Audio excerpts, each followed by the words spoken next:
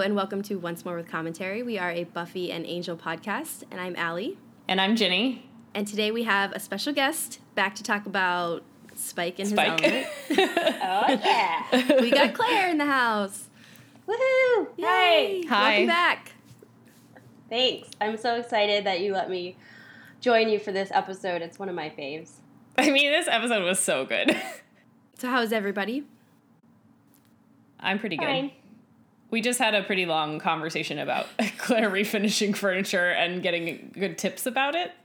But Yeah. I think it's for the best that that's not in the podcast. Yeah, If anybody wants an explanation, Yeah. we can send you a direct email. Yeah. If anyone needs tips about furniture refinishing or reupholstering. Yeah, turns out Claire's turned into quite the DIYer, so... I'm going to have the best arm muscles. My arms are so sore. Is that from the sanding or from the pulling nails out? It's from pulling out, I must have pulled out like 1,000 staples, and I have a Jesus. staple remover. Wow. It's just Just a lot of work. difficult. Yeah. And I'm trying not to cut myself. I'm terrified I'll get tetanus. Right. So, Do you, you well, know. then you should get your tetanus booster. Is it every 10 years? It's something think like so. that. Yeah. Yeah. I think I'm still in the 10-year window, but Oh. 60-year-old staples, Yeah. Yeah. And what do you found 51 cents? So I did. I kept finding quarters on the floor and wondering where they were coming from. I realized they were falling out of the upholstery, which was really interesting. I haven't even looked at the dates on them yet. That is really funny. Yeah. At And, least they were quarters. um, I mean, quarters are, more useful than other types of change. Yeah, I wasn't very excited about the penny. Yeah, I was who like, cares? "Ugh, a penny. That's Where's the annoying. silver dollar. Yeah. Would have been nice. But what's crazy is that the previous owner didn't find that. I mean, it was deep in there. Mm-hmm. Oh, so Maybe. these might be like from the first owner. I feel like maybe at the factory somebody was like, I'm going to hide some change in here. Well, you should check those dates and get back to us. Yeah, if it's exciting, I'll send you a picture. It's Yeah. probably not. It's probably from 1994. Yeah. Or it could That- be like a state quarter, and you're like, hang on a second, like. These are That from so 2000. you talking about things getting in there from the manufacturer reminded me of one of the weirdest things that's ever happened to me. It didn't actually happen to me, but my old roommate one time ordered a new computer monitor because she was working from home, and so it got delivered to our apartment. And in the box, I swear she ordered a new monitor, but maybe I never really pressed her that hard for details. It might have been, I don't think it was used though, because that would have been like, oh yeah, obviously this is what happened. But like in the box with her monitor was the kid's school pictures, like his set of school pictures. Oh my It God. was so weird. Also, he looked so sad and annoyed in his photos. Like they were really great photos. Like we had it kind of up near our entryway as little school photos. I always kind of felt bad, like we should try and figure out whose it was, but like how the hell were we going to figure out who Yeah, this how belonged do you to? even Like, How do you even start that? Yeah, That's exactly. somebody, you know what it probably was you can return, oh, like yeah. and it wasn't used, but it's like what they call like open box. And so they'll sell it right back to you. Right, Somebody must have accidentally put in those school Yeah, pictures. or he And hated. to this I day- kind of, I kind of think the kid hated them, and that was why he tried to get rid of them. But it was just such a funny photo and like so weird. Yeah, Oh, he probably got in so much trouble. yeah, I know. Oh, They were really funny though. They Like were I remember really the first time I saw Yeah. the apartment, I was You're like, what why is that? is that there? I think we wanted to get it framed one day, but we didn't do it. Well, if she did it, it was after I moved out. I think part of the appeal is like it's sitting in the original packaging that you true. get your school It's photos in. Uh, It's definitely a conversation starter. I know. That's why it was so good. He was kind of like the patron saint of our apartment. I wonder how old he is now. Yeah. One time I saw a kid who kind of looked like him on the subway, and I was like, oh my God, what if that's him? And then I was like, well, there's no way as an adult that I could go up to a child and ask him, hey, did you lose your school photos once? Like, Plus, how do you know he lives in New York? oh, Right? exactly. It could have absolutely not been him. What if he's a Buffy fan? It was Maybe just he's wishful listening. thinking. Hey, if you're out there. So today we're talking about Something Blue Mm-hmm. and Hero, Mm-hmm. which I think is a wonderful doubleheader of Spike is fully back in the fold and Doyle leaves it. Yeah, agreed. I think, this is like a 180 from last week. Like, I loved both of these episodes. And I'm very excited to talk about both of them. Hero, the more I started watching it, I started remembering, I remember so much about this now. And I love the ending of that episode, but we will talk about it in the second half of this. Right now, we're doing Something Blue. And I've been nominated by the committee to do the recap. Okay, so Willow is still, really sad and depressed about Oz leaving, and she's kind of having these, like, emotional mood swings, and everybody's trying to be supportive, but also kind of trying to get her to, like, stop wallowing, I guess. And but also, like, everybody's busy. Like, Buffy's got slaying, and Xander and Anya are getting closer, and Giles is trying to deal with having a house guest in the form of Spike. So Willow gets kind of fed up, and she decides she's gonna do a spell to get rid of her emotional problems, essentially. Emotional shortcuts through magic. And she thinks it doesn't work. Like, she does the spell, but nothing really happens. But the spell is to have her will be done. So unbeknownst to her, the next day, like, she's casually tossing off lines to her friends, and it's making things happen. So she finds out that Oz, like, came for his stuff, and so he's, like, permanently gone now. She, like, kind of flakes on Giles, like, to go do a truth spell on Spike. So Giles comes over to visit to find out if she's okay. And Willow gets kind of mad at him and says, like, you don't see anything. And so Giles starts to go blind.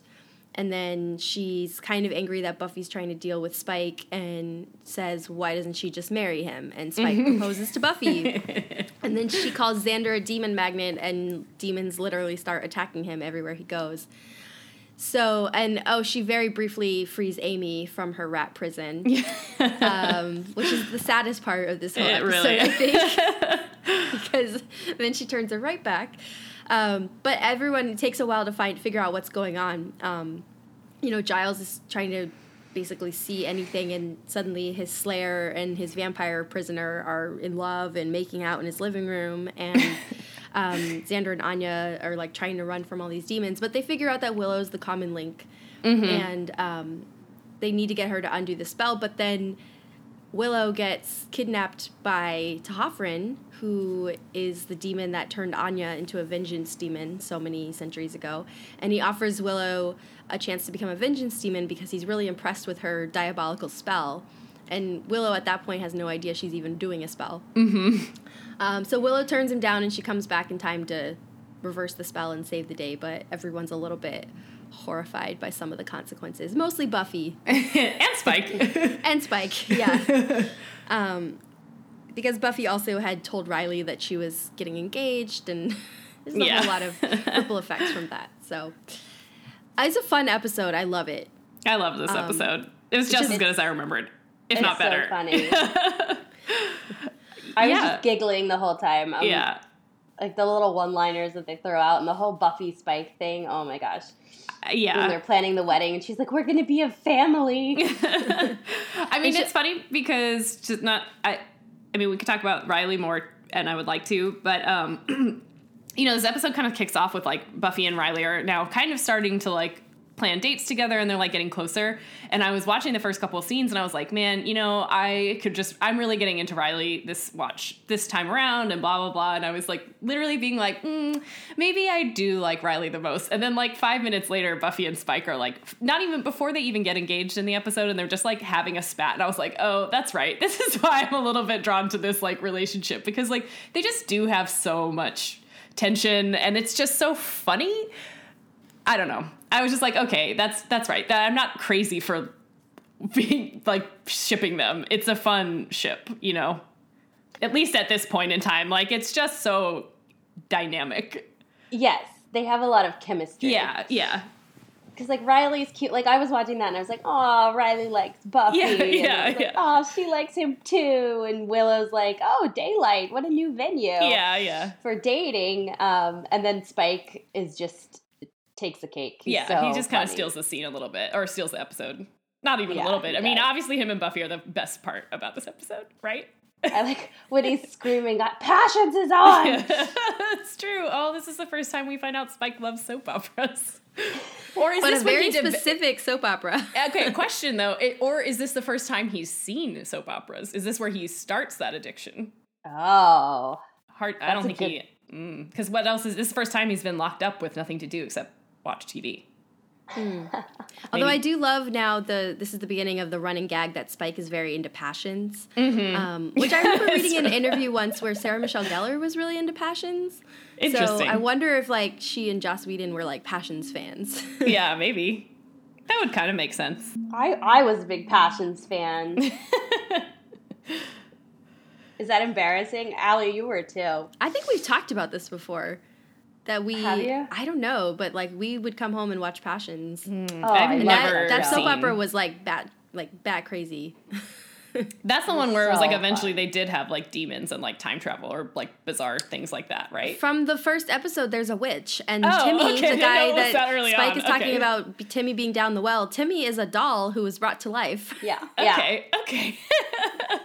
It was All very out there. I think it was supposed to be kind of like Dark Shadows, but funnier. Like, Oh, interesting. it was a lot more like your average soap opera, and then all of a sudden somebody's talking about having visions of demons, and you're like, wait, why are the walls bleeding? and then the next scene is like two people having an affair. You know, Okay. it was a really interesting hybrid. I guess it I just remember- feels like an appropriate reference for Buffy.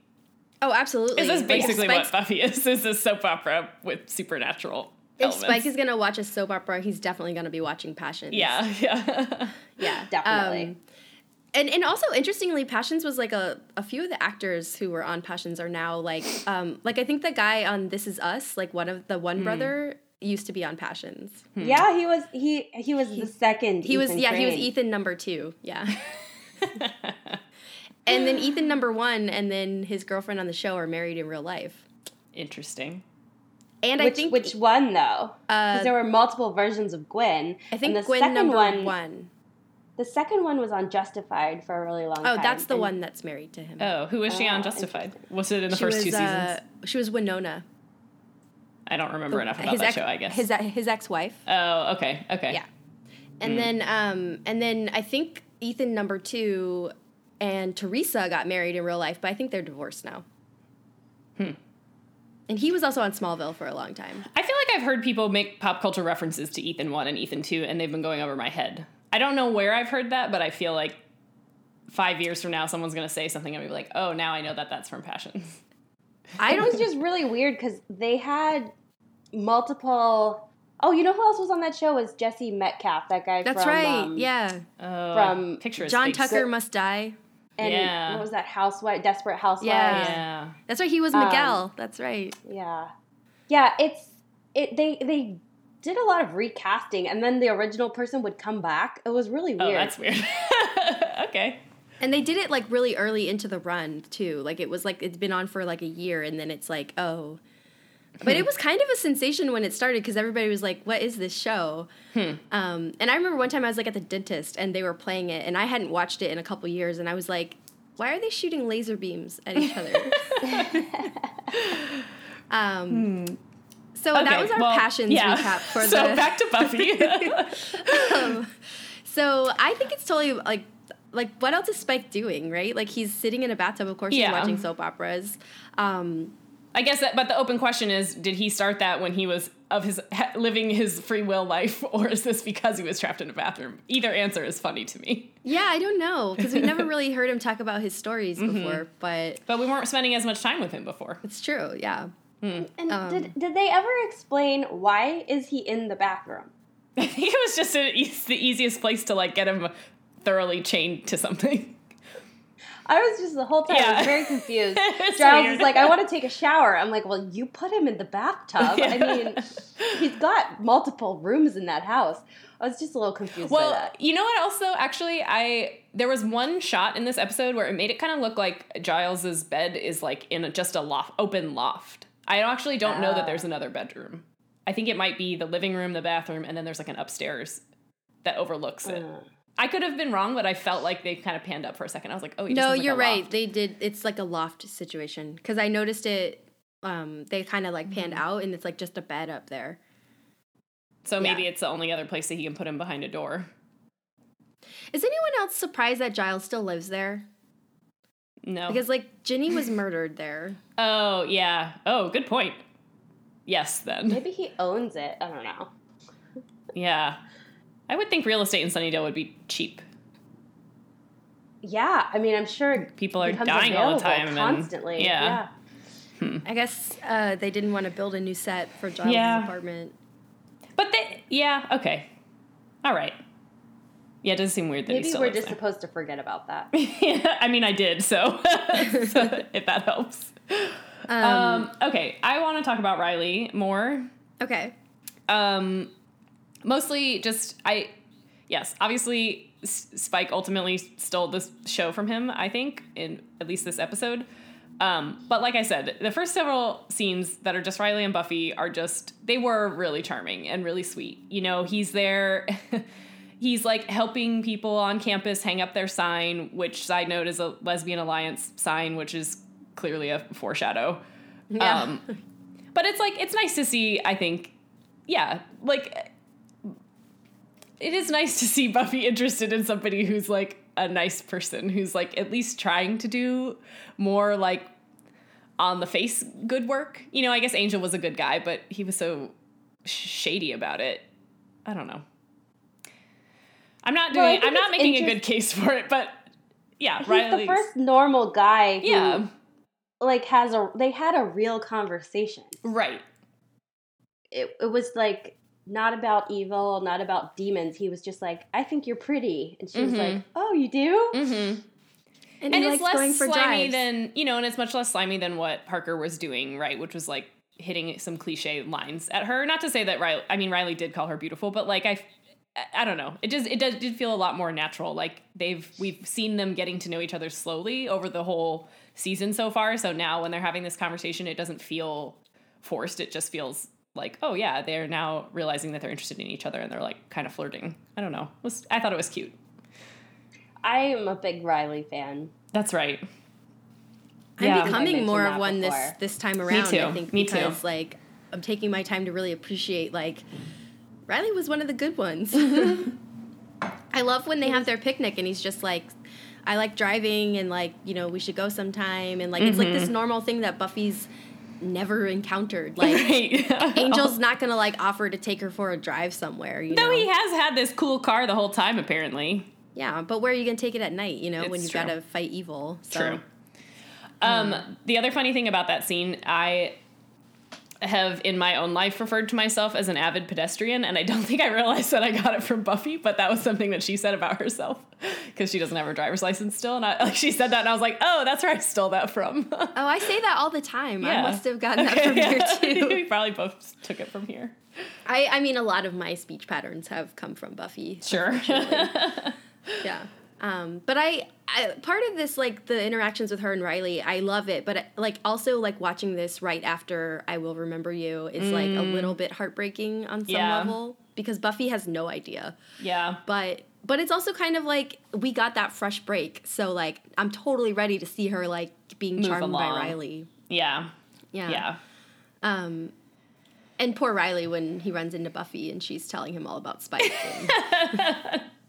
And her save afterwards is a little bit flimsy, but I think It is, but yeah, and that scene is also funny because I feel like Riley handles it as well as anybody could. So Yeah. like I am impressed with how well he held it together, but it's like such a weird situation that you're like, man, I don't know how she comes back from that. Well, I think as soon as she said his name is Spike, it was sort Right. of like, okay, I don't know what's happening here. he's like totally old. Yeah. Poor Riley. I like Riley. You know what I kept thinking of watching this, though? It was really interesting that all of this is happening while Willow is going through Yeah. Oz leaving, and Buffy's trying to be there for her. But I kept thinking the whole time, like, Buffy really doesn't understand what Willow is going through. Because Willow just lost, like, a real relationship. Mm-hmm. Do you know what I mean? Buffy's heartbreak is like on an epic scale. Like she doesn't know what it's like to lose the person that you go get breakfast with and that you go and meet up in the afternoon for coffee, and they're like also your best friend and your partner. Yeah. And I was just thinking like what Willow is going through is so much worse. Yeah. In some ways. That's interesting. Plus she doesn't have the like there's no what's the word? Like she doesn't get to also at least feel not smug, but like satisfied that she saved the world with this decision. You know what I mean? Like at least also Buffy knows that she was right for what she has to do with Angel. Whereas for Willow and Oz, it really is just a situation where people grow apart for a variety of reasons. So it's like it's not even like she did this for the greater good and that's why she's suffering. She's just suffering because it happens. And also, Willow was a little bit more passive in the decision. Like, Angel did choose to leave town, but as soon as he kind of explained it and Buffy realized it, like, she was definitely like, you're right, like, this needs to happen. And I think she's sort of, now in her version of events, like, she's sort of, like, confirmed that on her last visit to L.A. But you're right, like, Willow, I mean, you know, Oz just was like, nope, this is what's happening, and, like, you know, Willow gets left behind, so... Well, that's the difference. It's not that they can't be together. Yeah, it's that he chooses not to be. Yeah.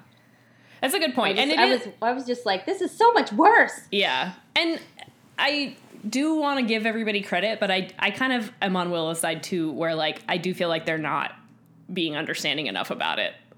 That's what I mean. Like they don't understand. Well, and especially that like sure, maybe now it's been a month and she should be starting to move on, but with the day that she walks in there and finds out that he sent for his stuff, like, yeah, that's going to throw you back into it for a day or two, you know, before you can kind of get back into like a more mellow state. And I do feel, Buffy needs to do her Slayer duties, and nothing that anybody says is wrong, but I'm ultimately on Willow's side that they are just trying to force her to get through it because they don't want to deal with it anymore, not really because they're being understanding friends. Right. I don't know. I agree. And did you have the thought, like, at the beginning when she walked into Oz's room and all this stuff was there, I just thought, he just left that stuff there for her to clean up? I didn't remember that he was going to then get his stuff, so I'm watching it and thinking, like, God, Oz, like, what a dick. Like, you left your stuff, and then I was like, Oz lived in the dorms? That seems like an odd development for him. He didn't seem the type. Yeah, that's true. No, he was in a house with the band on campus. Okay. I also thought it was a dorm, but that makes more sense. I was like very confused how she got in there, and then I was confused of like what is his roommate thing? Yeah, where's his roommate? Well, even if he was in the dorm, we've established that dorm is very easy to get into. Yeah, I know. That is like my biggest sticking point of this entire season is like the way people get into the dorm. Dorms are really like that, Allie. They're really like that. I've seen them. I've been in them myself. I can't get over it. It's also not a TV trope. Late it's a real 90s, thing. like, or early 2000s, like, the security was a lot less extreme back then. I'm gonna stick to my point on this. Like, it's just weird. Literally, the UCs are like that. I don't know. I was just having a stream of consciousness when that was happening. I was like, oh, I can't believe he left his stuff. Oh, why does Oz live in the dorms? That seems really weird. How did she get in there? Oh, well, they've talked about that. I don't know. And then I was just like, oh, and then the next scene is like he took all his stuff, and I was like, oh, okay. It's not relevant. I think one of my favorite parts of this whole episode is when Buffy asks Giles to give her away. Yeah. And it's so comedic because it's like in the midst of this crazy thing, and Giles has this moment where he's like sincerely genuinely touched. Yeah. And then he like realizes what's happening, and he's like, no.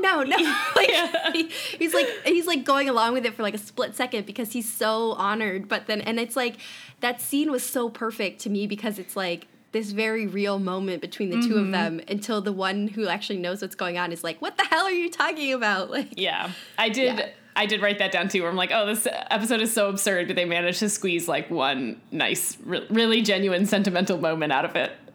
Oh, I also love how Buffy is convinced that the spell skipped her, like she's immune because of her Slayer powers. Because of her Slayer powers. And then she's like making out with Spike.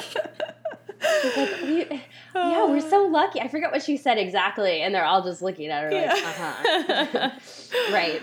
Yeah, I guess it's kind of funny that I think this is a point that could certainly be disagreed with, but in the beginning of the episode, after Buffy and Riley are talking, she and Willow are talking about Riley and how he's normal and how they can go out in the daylight and blah, blah, blah, but then Buffy kind of gives a speech about how, like, well, I always kind of thought that love was this more passionate thing, and it wouldn't, she's kind of drawing a distinction between, like, being attracted to bad boys and, like, being attracted to Riley. I kind of think that the episode is on the latter side, because, like, I guess it...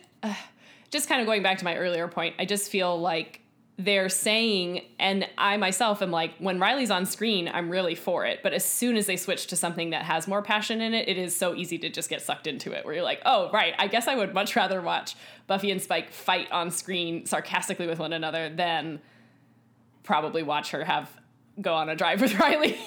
Romantic as it might be, like, it's much less entertaining. Yeah, like, there is something to Buffy saying Riley is really stable, which you're kind of like, yay? Yeah. It's I think when your first taste of romance is literally life and death, that's kind of boring. Yeah, it's going to be hard to come back from that. Yeah, and it's like, obviously this is not what I practice or believe in my real life, but I think in TV, I'm kind of also like, yeah, you should go with the one that's passionate.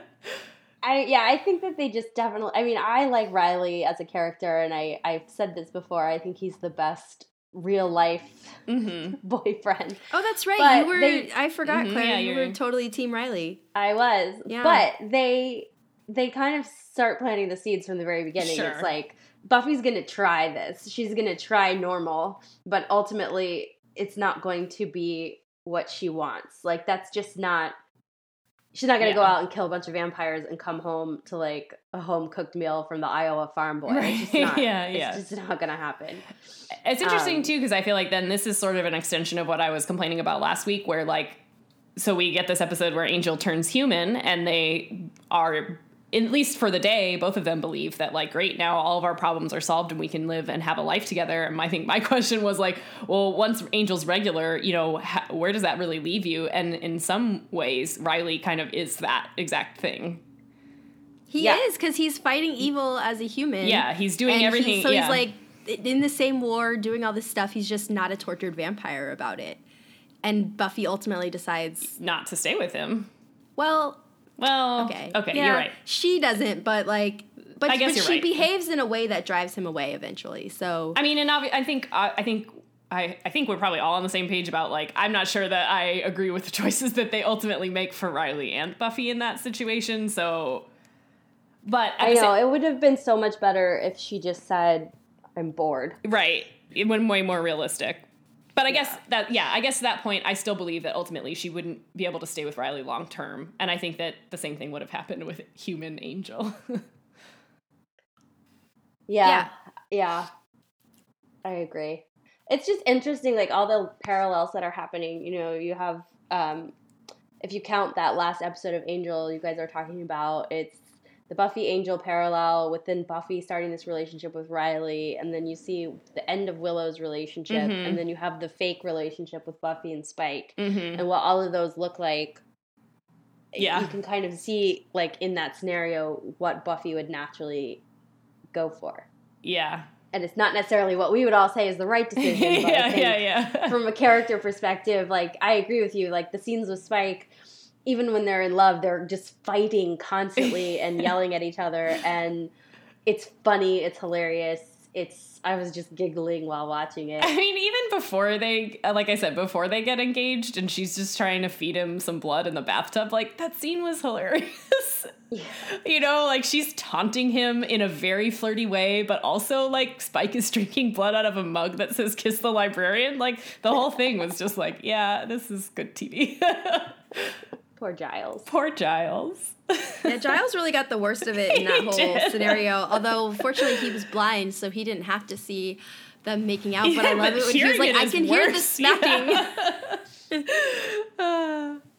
I also thought it was interesting because, like, I haven't been watching these in order like you guys have. And I think when the first time I came on the podcast, I watched maybe, like, the first few seasons, just not every episode, but the ones that I wanted to. And this is around the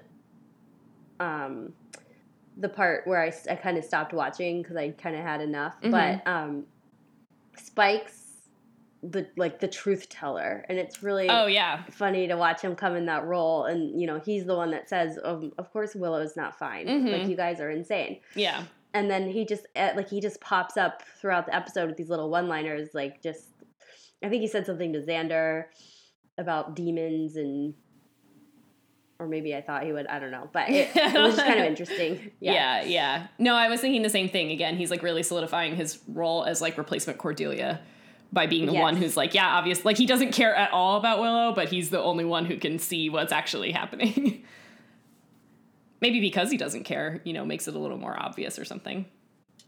Yeah, like I think it's not that they're like her friends are so horrible that they're just like, oh, she's fine. It's like it's just easier to pretend she's fine because like you don't want her to not be fine. But Spike doesn't really care whether she's fine or not. Yeah. So he's just like, yeah, no, she's totally tortured over this whole thing. Yeah. So speaking of Willow, I think this is a good time to just kind of to circle back to I think what is the thesis of this podcast, which is something about Willow's relationship with magic and how the problems always come about when she uses it as a shortcut for emotional problems versus as a solution to, actual supernatural problems. I think this is like a prime example. She's hurting and that's the thing that she's going to try and solve. So not only is she trying to solve something with magic that really probably couldn't or shouldn't be solved with magic, but she's performing the spells when she's feeling really unstable. And so I think that it was interesting because, I also was kind of watching this and I was like, how did this spell go so wrong? And then I was like, oh, because Giles comes on screen and says, like, you shouldn't be doing this when you're not, like, when you don't have it together. And it's like, oh, well, that's probably why this spell went so awry, because she didn't have her not necessarily emotions, but, like, she just wasn't focused when she cast the spell. Right, exactly. Like, we get that lesson the very first time Willow's showing Buffy how to float a pencil is like she's saying, it's all about emotional, like focusing your emotions. And like we've seen this before where like Willow is unable to, because like her emotions are all over the place. Like this is not like, even if she thinks she's in control, like underneath she's not. And so she shouldn't be doing these spells.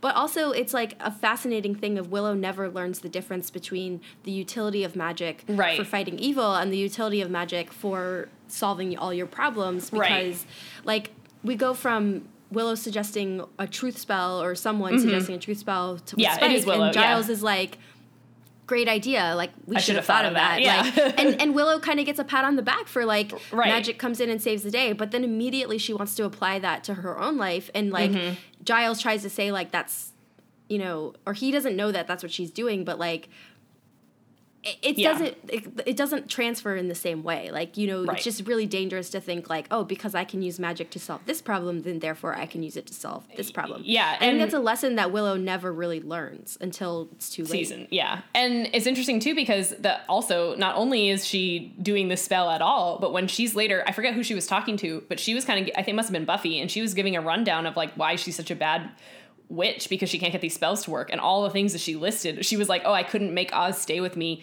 and I couldn't cast the spell on Veruca. And it's like, well, I don't know, Willow, I don't think those are the things that you should have been doing anyway. Like, it's not a sign that you're a bad witch that you didn't cast a spell to force Oz to love you. That just means that you still have like a moral compass as a person, not that it was a failure an unsuccessful witch. Yeah. I mean, and Buffy kind of makes that point, but she too doesn't. Yeah, I guess this is another situation where it would have been like helpful to have Spike around for this conversation to be like, hey, you nitwit, don't stop doing the spells for these reasons and only do them for these other ones. Like, even Buffy doesn't either, I think, really realize what the danger is. I think they get that a little bit at the end, because the demon says to her, you're doing such a great job ruining everybody's life. And she's like, I'm not trying to do that. And she kind of realizes that magic has consequences. But I agree with you guys, from what I remember, especially the later seasons, it just becomes, oh, I have a problem, I'll just fix it with magic. And she kind of stops doing things the hard way. But I still feel like even if she does learn a lesson from I feel like what we see her do over and over again maybe is like accept that magic is dangerous, but not accept the underlying point that it's only dangerous when you're trying to make it do things it shouldn't. So she's still, now I think she's kind of just like, well, maybe I shouldn't do anything. But like, that's also not the lesson. The lesson isn't that you can't ever do it. It's that you can't do it in these ways. And I feel like she never really puts those parts together. It's crazy looking back how early they laid the groundwork for all of that. Yeah. I mean, it's even before this episode, too, because Allie and I have talked about it before, where we're like, man, pretty much from the day one when they have her start using magic, it's always got this kind of caveat to it. And I think Giles is the only one who really understands the danger. Yeah. But because Giles is now a little bit more removed from their day-to-day, like, he's just not aware. Yeah, I was going to say that. Whereas, like, he is the one that in this episode gives Willow theoretically, like, the correct speech. You know, he gives her the speech and he's not wrong about anything he's saying, but he just doesn't see as much of what she's trying to do, I think, to step in. I mean, and to be fair, I think Willow wants to rebel against him a little bit. You know, he is kind of the father figure to the whole group, not just to Buffy, and I think she maybe would have ignored him anyway. Okay, one other detail that I want to point out for some reason is that early on in the episode, Spike does escape from Giles' apartment. And when he runs out the door, he grabs his jacket from, like, the coat rack. But for some reason, I thought that was really hilarious. Like, not only that he needs to grab... it makes sense to me that Spike would grab his jacket because, like, he, you know, it's part of his, like, cool guy look or whatever. But, like, why did they hang up his coat on the coat rack? It kind of seems like they were being very nice to him. Or somebody just had a sense of manners that even though it was Spike, they couldn't get past. It needs to be in its proper place. I did not notice that. Where did he go when he ran out? So he tried to run away, but then that was another spell that Willow accidentally cast. She'll probably find him in 2 seconds. And then they're just standing there next to each other on the lawn. That was a great comedic payoff, too. And that was I was going to bring up that last point, which is that also the whole reason that Spike is still with them is that in theory he has information about the commandos and they're trying to get it out of him. But I guess that's kind of just an interesting thing. In that scene where he and Buffy, he accidentally runs right back into Buffy's hands.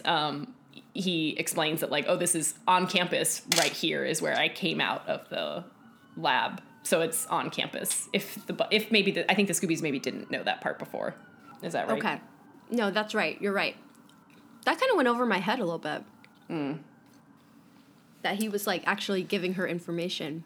Yeah. Because I couldn't tell if he was purposely withholding information or he just didn't know. I mean, I think it was both. Yeah. He said, I don't want to tell you everything and then you'll kill me. Yeah, exactly. Oh, that's right. So I think, he's trying to figure out how to stay alive in the situation, and they're just trying to get out whatever they can from him. Plus, I think he also knows he needs them, too, because he can't kill anything feed himself. Yeah, that's a good point. He's being very manipulative. They're being very accommodating. I mean, I really do think they should just have probably killed him. It is always kind of the open question of, like, do they ultimately not because it feels like killing a helpless person? Right. But is he helpless? Because he hasn't, like, reformed. He's just impotent. I mean, that is what Giles says. Like, oh, we wouldn't feel right just killing you now. Right. Doesn't he say harmless creatures or something like that? Basically just underlying the fact that you can't do anything, Spike. But I guess, I was going to say they have him chained up and I remembered that so he doesn't leave. Yeah. It's I don't know. It's a very good episode. That's all I really have to say about it. I always enjoy that one because it's funny. Yeah. The way that they do all the setups and then there's some decent foreshadowing for down the road. It's not. It doesn't feel like a filler episode. Right. It's like both entertaining and also laying a lot of groundwork, but also kind of like tying up things that have been floating around. I do like we get a little bit of insight into Anya's past as well. That's true. Yeah. I didn't mention her at all. Yeah, with the whole T'Hoffren thing. Like we learned she wasn't always a demon. She was human and then became a demon for a long time. And then now she's human again. I guess the idea is she was a demon for long enough that she kind of forgot what it was like to be human. They always kind of play a little fast and loose with that, but we get a little bit of, like, background story for Anya, which is always welcome. And we get another, I think, pretty classic, like, Buffy interaction where, so Willow's been, kind of kidnapped by T'Hoffren and she's in this other realm or other dimension or something, and he's, like, giving her this whole spiel, and she's, like, turns him down, and you can tell that she's being very careful because she doesn't want to, like, get killed because she says no to him, and then his reaction is like, all right, well, see you later. Like, he doesn't care at all. Fair enough. Like, oh, okay, that's also, like, a very Buffy, Whedon thing to do of, like, set up this thing that seems really scary, and it turns out, like, he's just a normal guy. He just happens to be a demon. He's a reasonable guy. He doesn't wants you to join his team, but he's not going to force you. Yeah. Yeah. So this is a great episode. I loved it. Would watch again. One thing that happened when I was watching it is when they were walking in the graveyard and Willow has that weird poncho on. Oh, yeah, I noticed that. Boo started barking at the TV. You think it was like, just out of nowhere. Yeah, it was like, I was like, yeah, I know, buddy. I don't like it either. Oh, now that just reminded me of another just like, I mean, again, literally everything about the Spike and Buffy wedding is hilarious. But like when they're getting chased down by demons because they're now with Xander, who's a demon magnet, and she like sees a grave, what are those called? Mausoleum that she thinks, she's like, oh, this will be a great place for wedding pictures. Then when she starts fighting the demon, she's like, watch the foliage or something like that. It's like, okay. I know, they got a lot of planning done in They did. 6 hours. Yeah. They were talking about guest lists. They were talking about invitations. Wind Beneath My Wings, yay or nay? You know, deep down, that's like Buffy's secret wedding song. Absolutely. I think that's the idea. Yeah, that's why Spike used it as like a weapon against her at the end. I do love that moment that she and Willow have afterwards. Like, Willow's trying to apologize, and Buffy hasn't even realized, like, the extent of everything, and then she's just like, oh my God, Riley. Yeah. Oh, they are all a little understanding with Willow about this, because I think they realize she didn't do it on purpose. I mean, and maybe at that point they're accepting a little bit, too, that, like, well, they could have been more supportive. Yeah. Make this not happen. Yeah. But I do like that this is, like, an episode where, you know, we've had, like with Pang, Spike was obviously there, but he wasn't, like, this is, like, he's fully integrated in the action here. Yeah. And it's just a good sign, I think, of things to come. So, Claire, what do you think about Spike being back? In general? Yeah. Oh, I mean, I love this season because I've said this before, but I like Spike as a character. Mm-hmm. Mm-hmm. I think he's funny. He brings a lot of comedy to the show, and like his whole demeanor, his whole way of speaking, he causes trouble, and even then you're just kind of like, okay, but you can stick around. Yeah. And later when he starts living in that mausoleum, and it's so creepy the way he has it set up, and I don't know. I just think he's like definitely adds something to the show. Yeah. So I think it's just, I can totally see why they brought him back. Yeah. I mean, you have to have on Buffy the Vampire Slayer, you have to have a resident vampire, I think. That's a good point. And he's definitely more interesting in some ways than Angel. Well, he's kind of Cordelia and Angel rolled into one. Yeah. You know, he's the truth teller who's kind of like not oblivious, but doesn't care about other people's feelings. But then he's also a vampire who, you know, but without all the brooding. Yeah. So he is kind of like a new and improved Angel in some ways, not in all ways, obviously. Well, it's interesting the way that they did it with him, right? Functionally, yeah. Yeah, he's not a good person, mm-hmm. but he can't hurt anybody. Mm-hmm. So that's why he gets to stick around. Yeah, and he also gets to be a comedic addition in a way that Angel couldn't. Because right, Angel is like way too intense and brooding. Yeah. And we'll talk about that element of Angel in the next episode because it's an interesting thing. But okay, sorry, this is just a weird James Marsters side note. I watched a couple episodes of Marvel's The Runaways like a couple nights ago. I was just going to ask if anyone had watched that. Well, it's so jarring because James Marsters is in it. James Marsters is American, but I think I have only seen him in Buffy. And he's just so much Spike to me that, like, obviously I'm happy that he has other work, but he plays an American guy and he speaks with an American accent, and almost couldn't get past it. And I was like, And it sounds fake, right? It does. I was like, why aren't you using a real voice? Oh, this is your real voice. It's the same every time I hear Alexis Denisof in his American accent, because I thought he was British for the longest time. Too. I mean, he's not.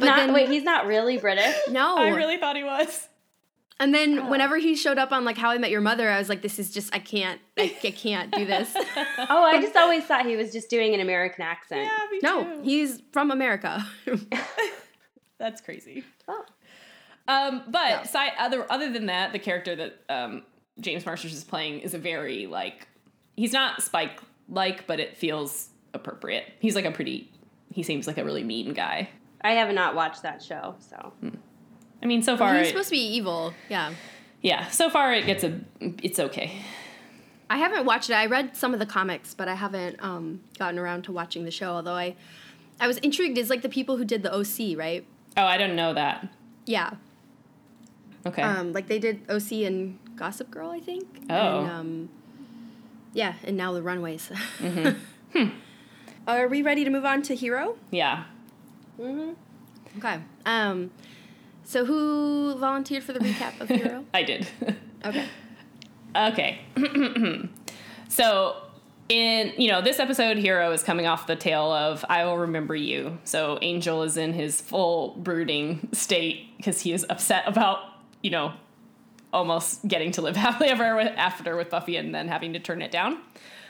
So Cordelia is like trying, she's kind of both trying to cheer up Angel and also trying to drum up business because like he's been very not active in that regard. So she tries to convince him to like shoot a commercial for them. And instead she ends up like shooting it with Doyle. And then her and Doyle just kind of keep hanging out and like bonding a little bit more. Angel does finally confess to Doyle what happened and how he lost that day and all of the things. And they sort of have this conversation about, what makes a hero and knowing when you're faced with a tough choice or something like that. But Doyle gets another vision and it shows him some demons that seem to be like running away from something. So Angel and Doyle go to investigate and they find Bracken demons. Sure. That's what we're going to call them. The Scourge. Or no. The Scourge are the bad guys. Okay. So they find some demons, like a group of them that are on the run and hiding. And they explain that they're half humans and that they're running from this group of like militant purist demons called the Scourge. And that they are trying to get to this island where they think they can have refuge. They also mention that they think Angel is this like prophesied one who's going to save them from the Scourge. So Doyle and Angel obviously decide to help them, and Doyle finally reveals kind of the last bit of his backstory, which is that he's run into the Scourge before, and that right after he found out that he was half demon, another one of his kind approached him and said, "Hey, we're like a different group of demons, but of I forget what kind of demon Doyle is." Anyway, basically in the same scenario, ask him for shelter so that they can hide from the Scourge, and he turns them away. And then later on gets his first vision, and it leads him to them where he finds out that they've all been slaughtered. So this time around, he's kind of determined not to do the same thing and not to make the same mistake. So Angel, and Cordelia all kind of make this plan to help get these, Bracken demons onto a cargo ship that's going to take them where they need to go. Part of this plan involves Angel going undercover as one of the Scourge in one of the more questionable parts of the episode. But he does find out that they have sort of this like Death Star weapon that's going to kill anything that has human blood in it, and that they've been betrayed by one of the shipmates. And so the Scourge know where the Brackens are going to hide. So it kind of ends in this big showdown. They're all in this cargo, container for the ship. The weapon gets lowered down and it starts going off, and Angel decides that he's going to nobly sacrifice himself in order to power it down. And instead, at the last minute, Doyle punches him in the face and decides that he's going to do it. So he like kisses Cordelia and jumps on and he does, kind of heroically sacrifice himself to stop this weapon from going off so that these people can escape. And that's the end of Doyle. I mean, yeah. Yeah. I think they gave him a good exit, at least. I agree.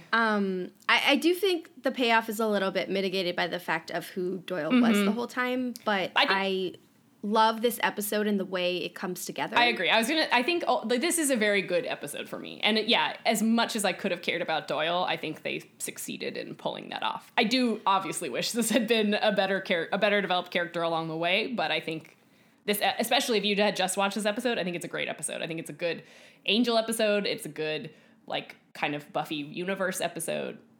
And it has, like, a pretty good arc. Yeah, and I love the way that it's all set up really neatly. Like, Angel, I love that Angel confides in Doyle about what happened. Like, it kind of shows growth for Angel. Yeah, like, that's what I said. Not keeping that to himself. Yeah. And that, but I love that it also sets up this idea of, like, Doyle learning from Angel what being a hero really means. And then to immediately give him a way to, like, apply that in a suicide mission essentially, but that it really like kind of dovetails really well. And then also like that final scene where they're watching the video of Doyle, I think is just super like well done and poignant, and like just have that moment of like, am I done?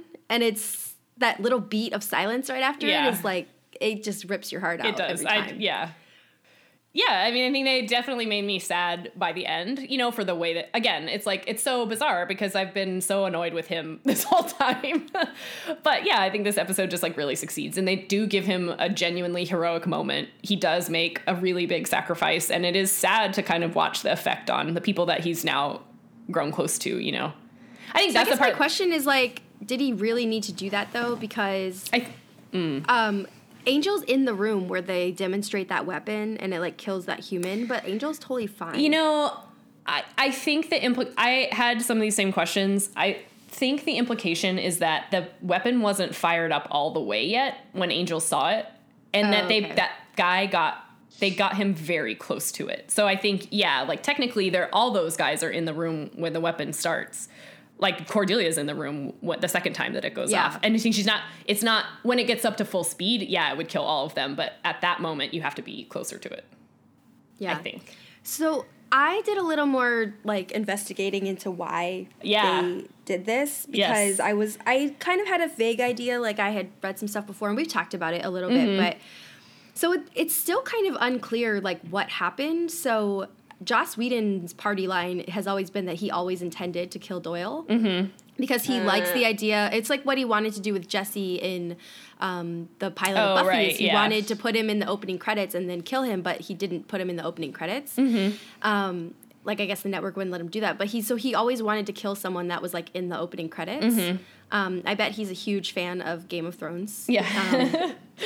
But he's saying that that's what he wanted to do, but then also he's also said that ultimately Doyle became a problem as a character because Angel as a character is really broody and really intense, and Doyle's kind of the same way. So they had like this very similar energy where it was getting really hard to write for both of those characters, and like obviously Angel wins because it's his show, and so they decided to write off Doyle and then bring in Wesley as like more comedic, and like the energies that they play off are a little bit different. And I think Doyle was originally supposed to be Whistler. He was that who we met in Becoming.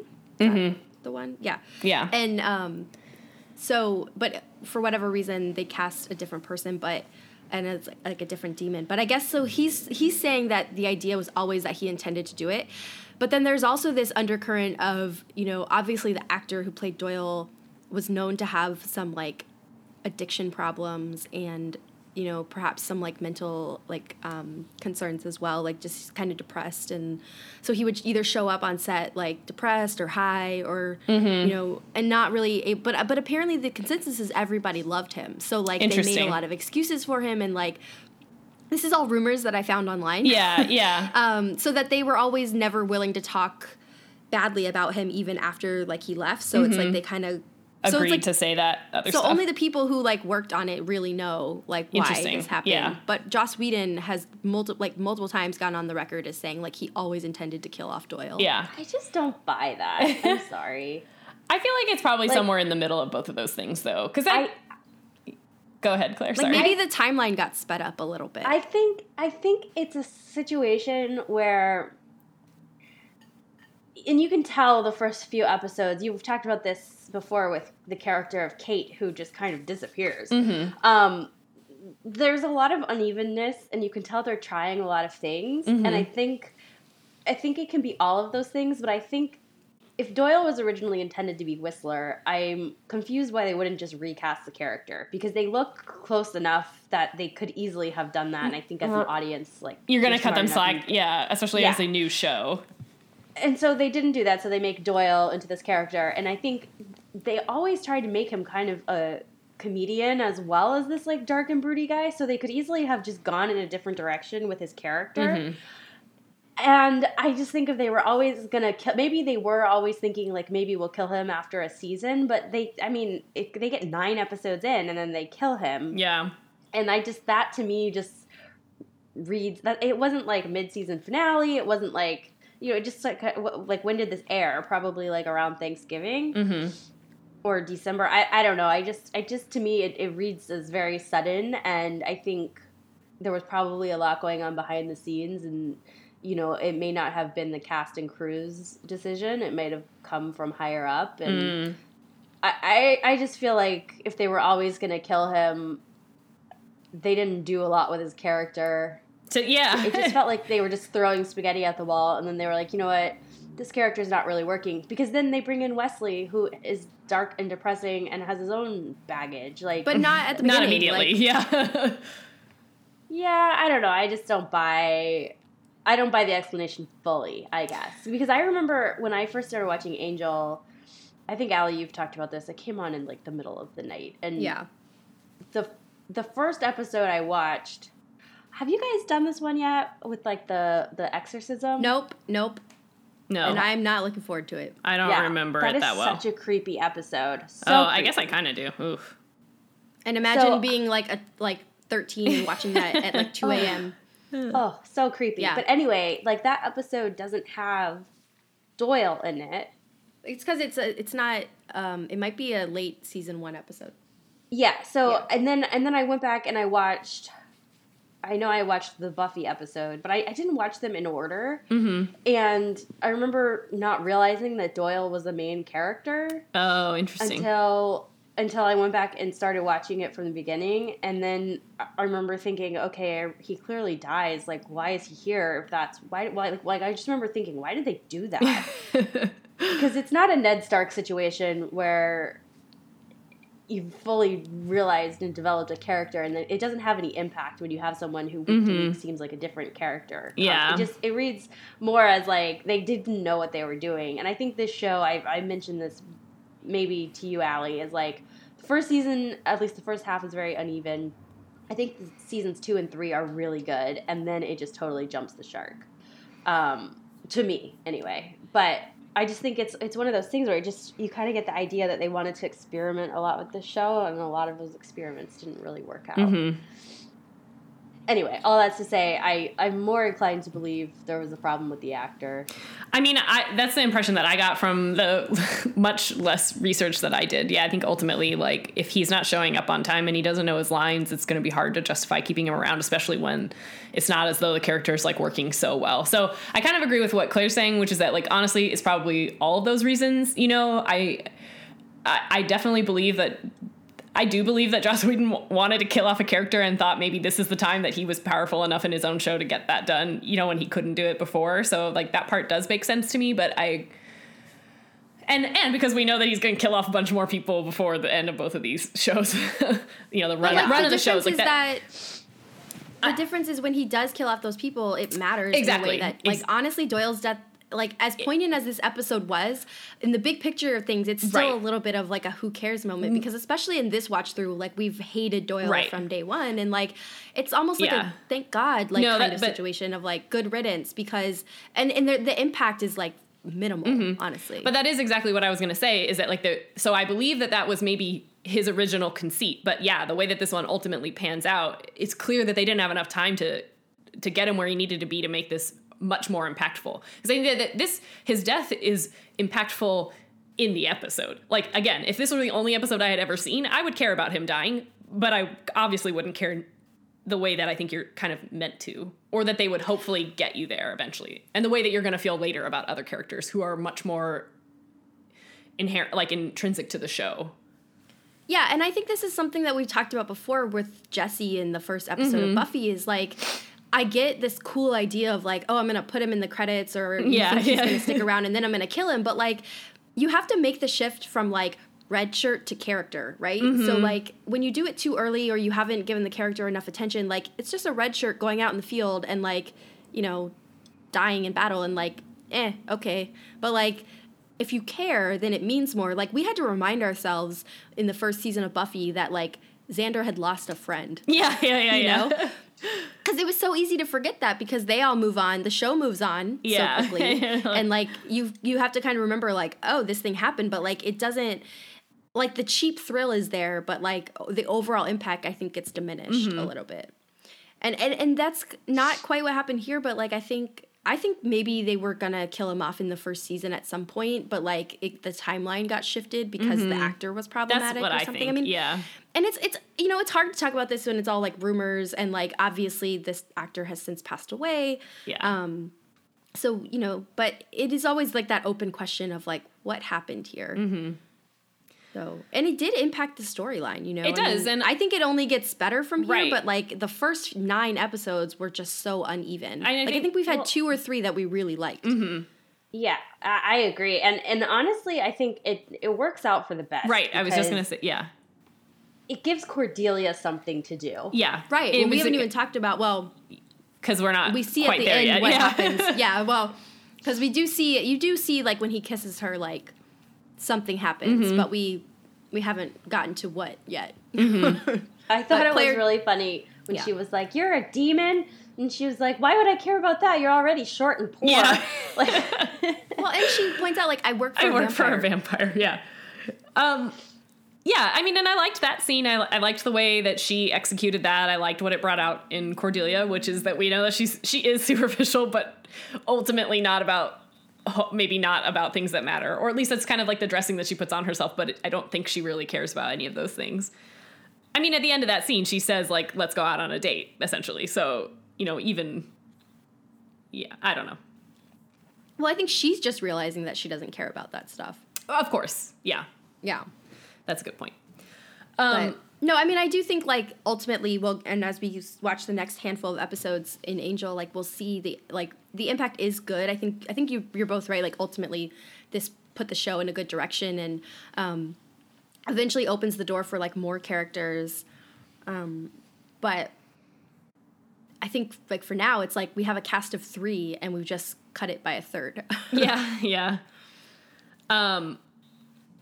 So just to talk about the episode itself a little bit more, it's interesting because I think, on the one hand, like this particular metaphor is maybe not one that's like so, like it's not super unique, I guess. But You mean Nazi demons? Yeah. Well, I guess Nazi demons is fairly unique. But yeah, I mean, this obviously what the metaphor is obviously about refugees of some kind, whether it's a stand-in for, it could be a stand-in for a million things.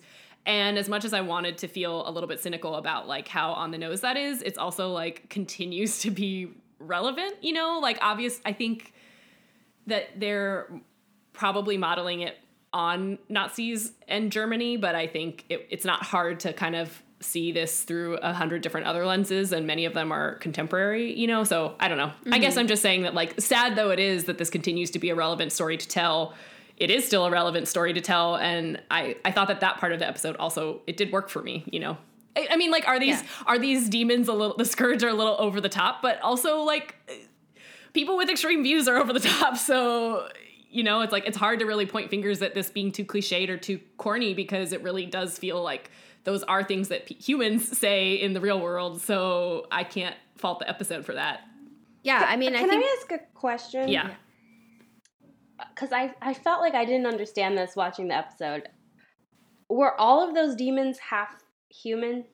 The ones that they were saving, yes. And so that's why they wanted to get rid of them. Okay. It wasn't clear to me that they were all half They demons. spoke it pretty quickly, and I think it was kind of poorly introduced. But yes, they were supposed to be half demon. Okay. Then it makes more sense. Mm-hmm. That boy made a reference that his mother could pass as human. Yeah. Although the one thing that really, the Scourge guy is like, why the hell did they let Angel into their group in like the span of a couple hours? Only to reveal, I mean, I guess because they were going to kill him anyway with that weapon. I don't know. Yeah. It was just like, he didn't really do much to convince them that he should be part of it. And like 2 seconds later, they have a uniform for him. I don't know. That was a little bit like, you guys are very good tacticians. Like, obviously he's a spy. I don't know. Yeah, and they seemed totally shocked by it too. Yeah. That was a little bit sloppy. Yeah. But he has to get in the room somehow to witness the weapon. Yeah. Yeah. This whole episode did have a bit of a like Star Wars feel to it. It did. I think it was like you basically have like stormtroopers and a Death Star and like they had a lot of technology. I was kind of surprised. Well, I mean, and that's actually kind of, this is something that Alex pointed out. Like at the end of the episode, it's not clear if that was the only one of those weapons that they had or not. You know, they kind of don't really mention the Scourge again, at least not meaningfully. Like I guess now that they're done, they saved these people, but it's clear that the Scourge are going after. Like they didn't kill defeat the Scourge. Exactly. They just turned off the weapon. Turned it off. I mean, presumably they destroyed that one, but they might have others, or even if they don't have others, they clearly have the designs to build more.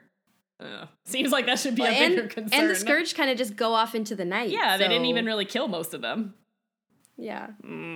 Sloppy guys. It was like a very elaborate setup just to get Doyle to die. Yeah. Oh. Well, anyway. Yeah. I did want to point out on a different note, did everybody else catch Sean Gunn as Doyle's cousin? No. Oh, I meant to look him up. Who is it? He's Kirk from Gilmore Girls. Oh, I heard his voice. I was like, oh my God, I know that guy's voice, and I'm going to look it up when we finished, and then I forgot to. Got it. Okay. And also he's been in the Guardians of the Galaxy movies. Yeah. Because his brother directed them. Oh, I didn't know that. But I thought he was good in those movies. Yeah, he was. But that's who that was. I was like, Kirk! That's so funny. Okay, I knew he sounded familiar, and but I couldn't place it. Yeah.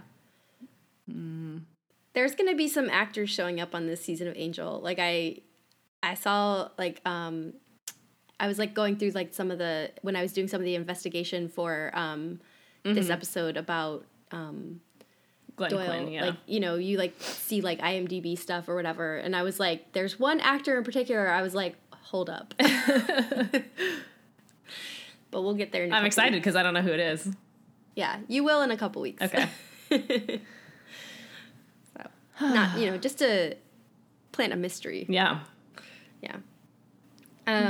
Yeah, so, you know, I think this is a good like swan song. It is. And I do feel like, kind of like we were saying, I Doyle. feel like from here on out, this show is going to pick up a little bit. You know, not only that they've kind of reworked it so that we don't have to deal with this kind of problematic character, but also it's going to bring Cordelia more into the fray, and they're going to get to introduce new people. And I think that all of that stuff, I feel like it's going to maybe not be perfect from here on out, but I don't think we're going to be like complaining about it every week. That's my recollection. You know, I think it's just a matter of like the first few episodes are a little bumpy, but they did have this odd habit of like introducing characters or threads and then just dropping them. Like we haven't seen Kate since her father's retirement party thing. Yeah. And that's a little odd considering she's been in a handful of episodes. Right. And Wolfram and Hart, like, where have they been? In and out in a vague way, but like it's this interesting thread that they will pick up eventually, but like right now it's kind of frustrating that they keep introducing things and then we like never see them again. So I'm ready for some more consistency. Yeah. I think I'm telling you, it's like spaghetti. Yeah. They just kept throwing it at the wall and they were like, that doesn't work, that doesn't work. Yeah, I agree. Yeah. Because I feel like they just didn't know what they wanted this show to be. Like, do they want it to be like a detective show? Do they want it to be a crime procedural? Do they want it to be more nuanced than that? So they keep bringing in the characters you'd expect to see in all those different kinds of shows. Because I think they wanted to get away from like Monster of the Week Buffy format, and then I don't know, it just kind of works. Yeah, I agree with you. Okay, well, next week we're going to have Hush and Big Buffy Day and parting gifts for Angel. So we'll see a little bit more of the impact of Doyle's death and welcome Wesley back to the universe. Yeah. So, Claire, any final thoughts on any of these? No, I enjoyed the Buffy episode. It's funny, I enjoyed the Angel one more than I thought I would, because the last time I watched it, I was sort of like, okay, bye Doyle. Then this one, I enjoyed watching it a little bit more. Yeah. Well, thank you for joining us. Yeah, thank you. Of course. Yeah, I'm sorry I couldn't mail you croissants or something to make it worth your while. But Oh, those banana chocolate croissants are so good. yeah, last time I bribed her with pastries, but can't do that from the opposite coast. So does anybody have any pop culture recommendation? I do. Okay. I'll try to keep this brief, but Janelle Monáe released 2 singles last week, maybe the week before. One of them is called Make Me Feel, and one of them is called Django Jane. And they're really great. She hasn't put out a new album in a while, not like so long, but maybe it was like 5 years or so. The last album that she put out was like one of my favorite things, as are all the albums that she puts out. But yeah, I've liked her music since the first time that I was like introduced to it. And in the past, all of her albums have been like concept albums about this like futuristic robot world. And I love robots. And there's also this like tragic robot love story that's woven into it, which I also love. But also the music is like fun and great, and it's fun to listen to. And it's also, there's lots of real world politics kind of wrapped into that. But anyway, she's got 2 new songs out. I can't wait for the new album. It's called Dirty Computer.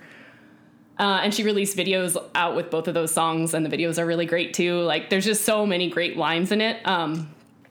But from my understanding is that this album is going to be a departure from the like concept album format. So I look forward to that. I don't know. They're very fun. Make Me Feel like it is a song that Prince contributed to, and it like literally sounds like a Prince song, and it's so fun. And the other one is a lot more like kind of a straightforward like rap hip hop song, but they're both great. Highly recommend. I'm going to check that out because I watched a clip of one of the videos, but I got interrupted. And I was like, oh, I need to come back to this. But the videos are fun, the songs are fun, and I keep listening to them on repeat because the whole album's not out. I'm getting a little bit like, I'm like, okay, I need the whole thing now because I can't keep doing this, but that's my recommendation. Or even if you don't check out those songs, you should check out her other albums. The Arc Android is the first full-length one that she did, to my knowledge, and then Electric Lady was the last one. That one is, they're both great, especially if you like robots, but also especially if you like good female musicians. I like all of that stuff. Okay. I'm going to check that out. Okay. Yeah. Claire, do you have anything? The only thing I really have is I've been getting back into the My Favorite Murder podcast. I don't know if you guys listen to that. I haven't, but I only listened to the one about Selena. It was a good episode. It's really good, and when it first came out, I listened to it all the time, and I kind of burned out on it a little bit. They've also started touring a lot, and for podcast, live shows are just twice as long. Yeah, I actually don't love live podcast episodes. Yeah, it's hard. So I skipped all the live shows, and then I don't always listen to the mini episodes where they're reading the stories that people write in. But I don't know, the last couple of weeks I started listening to it again, and I went back and listened to all the episodes I had skipped, and I'm hooked all over again. It's, I like, I think, true crime as much as the next person. I've enjoyed a few episodes of Dateline in my life, but the way that they explain these stories, they just make it funny. Like, it's not funny subject matter, but you find yourself laughing through it. And I did see them live when they came to Boston, and it was a really good show, but I've just been getting back into that. And it's, it's nice when you're spending 6 hours ripping apart a chair. Yeah, something that to on in the power background through. makes it go by fast. Yeah. Okay. I listened to the one and I really liked it, so I should check out more. There's one that you should listen to, and I wish I could remember what episode number it is. It's one of the, I want to say it's in like the first 20 that they did. I could be totally wrong, and I wish, because they don't have, the titles don't really mean anything. Okay. Like the one that I listened to the other day was called like Breakfast Wine. It's just like they'll say something funny and then they just like that's make the that title of the podcast. Yeah. But there's one that is not a murder story. It's actually an I Survived. The woman like actually did survive this. She should have not survived. I mean, what happens to her is brutal. That was like the first episode that I listened to where I was like, "Oh my gosh, I'm hooked." Okay. So I'd give it a try. Okay. And they can get long. Like the first few episodes, you have to get through like 20 minutes of just them talking to each other about nothing. I mean, we would Sounds never like do this that. Oh God, Yeah, what a terrible format for a podcast. It takes them a while to rein that in. Like the first few episodes, they literally spend like 25 minutes just talking. But you can get past that. Certain It's really, that we did that just today in this episode. I don't think it was all 25. recorded. Yeah. Anyway, I highly recommend that, and they've got a lot of episodes now. Yeah. So, but I'm at the point now where there's not too many I haven't listened to. So. Okay. Cool. Allie, what about you? I think half the world has already seen it, but I'm just gonna put out there, everybody go see Black Panther. Oh, yeah. Because We were talking so about good. that. yeah, it was really good. So I support that. It was we watched Lady Bird this morning. yeah, I liked that. I didn't like it as much as I That's was how I expecting felt. to, because like it was, I think, overhyped, but like I think that not overhyped as in like it didn't live up to it. It's just like I think everybody was just like, this is amazing, and I was Yeah. like, it was good, but like Yeah. I think all the Oscar movies suffer from that. Like, we watched Get Out last night, which Ryan had seen, but I hadn't seen yet. And I really enjoyed it, but I mean, I wasn't like... Oh, agree to disagree. I think that one lived up to the hype for me. Well, I think for me, though, so it came out a year ago, and I really wanted to watch it when it came out, and Ryan watched it without me, which means it's going to take me a while, because we watch a lot of our movies together, Right. so I was like, oh, when am I going to watch this? And by the time I watched it yesterday, I knew the twist. Yeah, okay. So I knew what was going to, and so I think if you don't know what's going on, your mind would be totally blown. But I knew enough where I was like, oh, I see this. Oh, okay. Oh, cool, clever. I felt like I was more like analyzing it because everyone had said how good it was. I mean, I don't get me wrong, I really enjoyed it. But Yeah. I struggle with that with Oscar movies. Like somebody Yeah. will tell you this is like the best movie you've ever seen, and then you watch it, and you're just kind of like, yeah, it was good. Yeah, I guess I normally feel that about stuff too. I think Get Out and Shape of Water for me are the two where it's like they're specifically mining things that I always want to be in movies, and so it's like it's not so much that it was like hyped up and lives up to it or doesn't, as that they're like literally putting things on screen that I always want to see and never get to, and it's just, I don't know. I feel like Jordan Peele was pulling from a lot of like horror and thriller and comedy stuff that I also really like, and so it's like getting to kind of see him remix those things was very satisfying. That was also one though that was funnier than I thought it would be. It's also one that was surprisingly more fun, I think, to see in a theater, because kind of the way that movie concludes, like it was very fun to be in a crowded theater where everybody was like all for it. Like that was a fun one to be with with people for, because I think it kind of helped you get a little bit hyped into it more too. It's like Black Swan. I saw that in the theater, and I was about to like lose my mind. Because you can feel everyone around you is just like on the edge of their seat. Yeah. I can totally see that. I mean, Black Panther was kind of like that too. The energy in the room was great. I remember Jenny and I saw Black Swan, and when we came home, remember our that roommate too. said he was going to put black feathers everywhere. I think Fortunately, about that he all the didn't. time for some reason. Yeah, that was a good time. Oh, we saw that at the Kabuki Theater, didn't we? I think so, yeah. I like that Back place. when it was still good. Oh, is it not good now? It got bought by AMC, and it that's has gone downhill. Ugh, that sucks. Yeah. Plus now It's they're not the only ones. Yeah, they're not the only ones that serve alcohol anymore, Or and who like have it's just reserved extremely seats. Yeah, and Yeah. it's just badly managed, I Yeah. think, and it's just upsetting. But That's too bad. okay, so I think this week I'm Team Doyle.